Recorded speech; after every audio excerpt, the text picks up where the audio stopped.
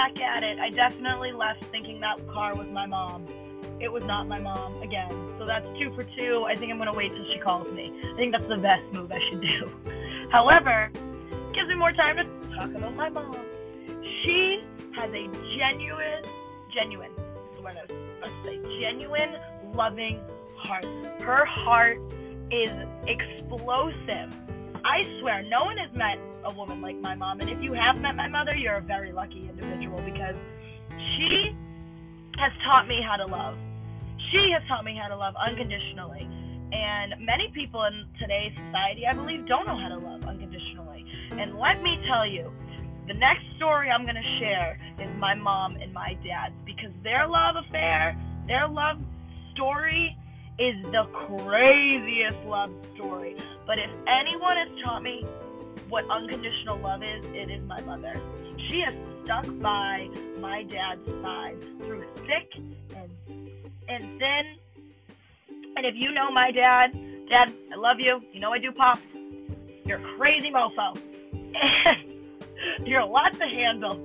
But Mom handles you, and she shows the world that people deserve to be forgiven, and hopefully she's working on the forgotten part, but she's gonna get that. She's gonna get there. But she knows that she forgives you and she loves you. And if I could describe my mom in one word, it would just be magnificent. It really would. She is the most genuinely nice, happiest, go-lucky individual.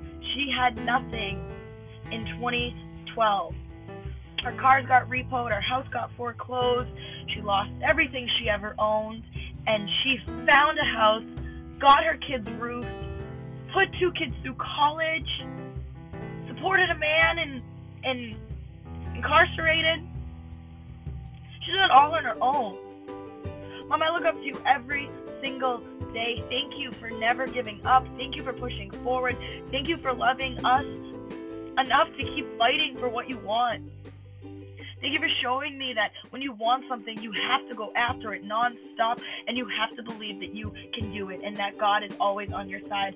Thank you, Mom, for showing me that God does love me, and that He always has, and that He always has my back, Mom. But thank you for always having my back. Oh, I'm getting emotional. I just love my mom so much. Oh, I love my mom so much. And I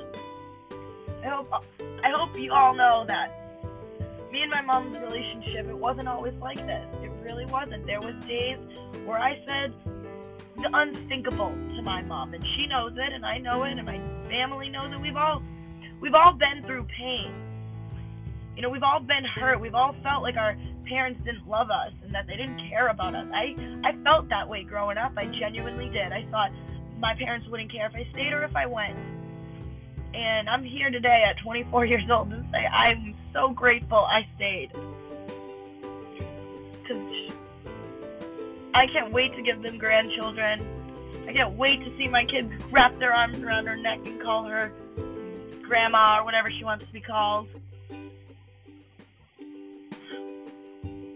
Life is good. Life is great. Life is what you make it, so don't wait. With that being said, everybody, go hug your mom.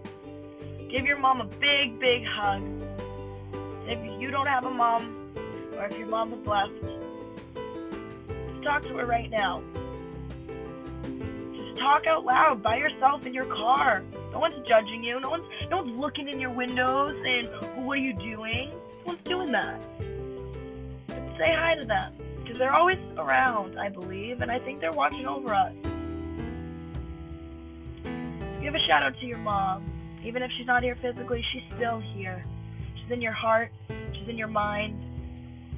So give your mama that love. And if you're able to, give your mama a call, give your mama a text, give your mama a hug, and just let her know how much you love her, how grateful you are of her, and how important she is in your life. So mama, thank you. Thank you for being my mama. I love you. And I only hope that I'm half the mom as you are one day. Mwah. All right, guys. Brittany, it's been real. Love you. Bye.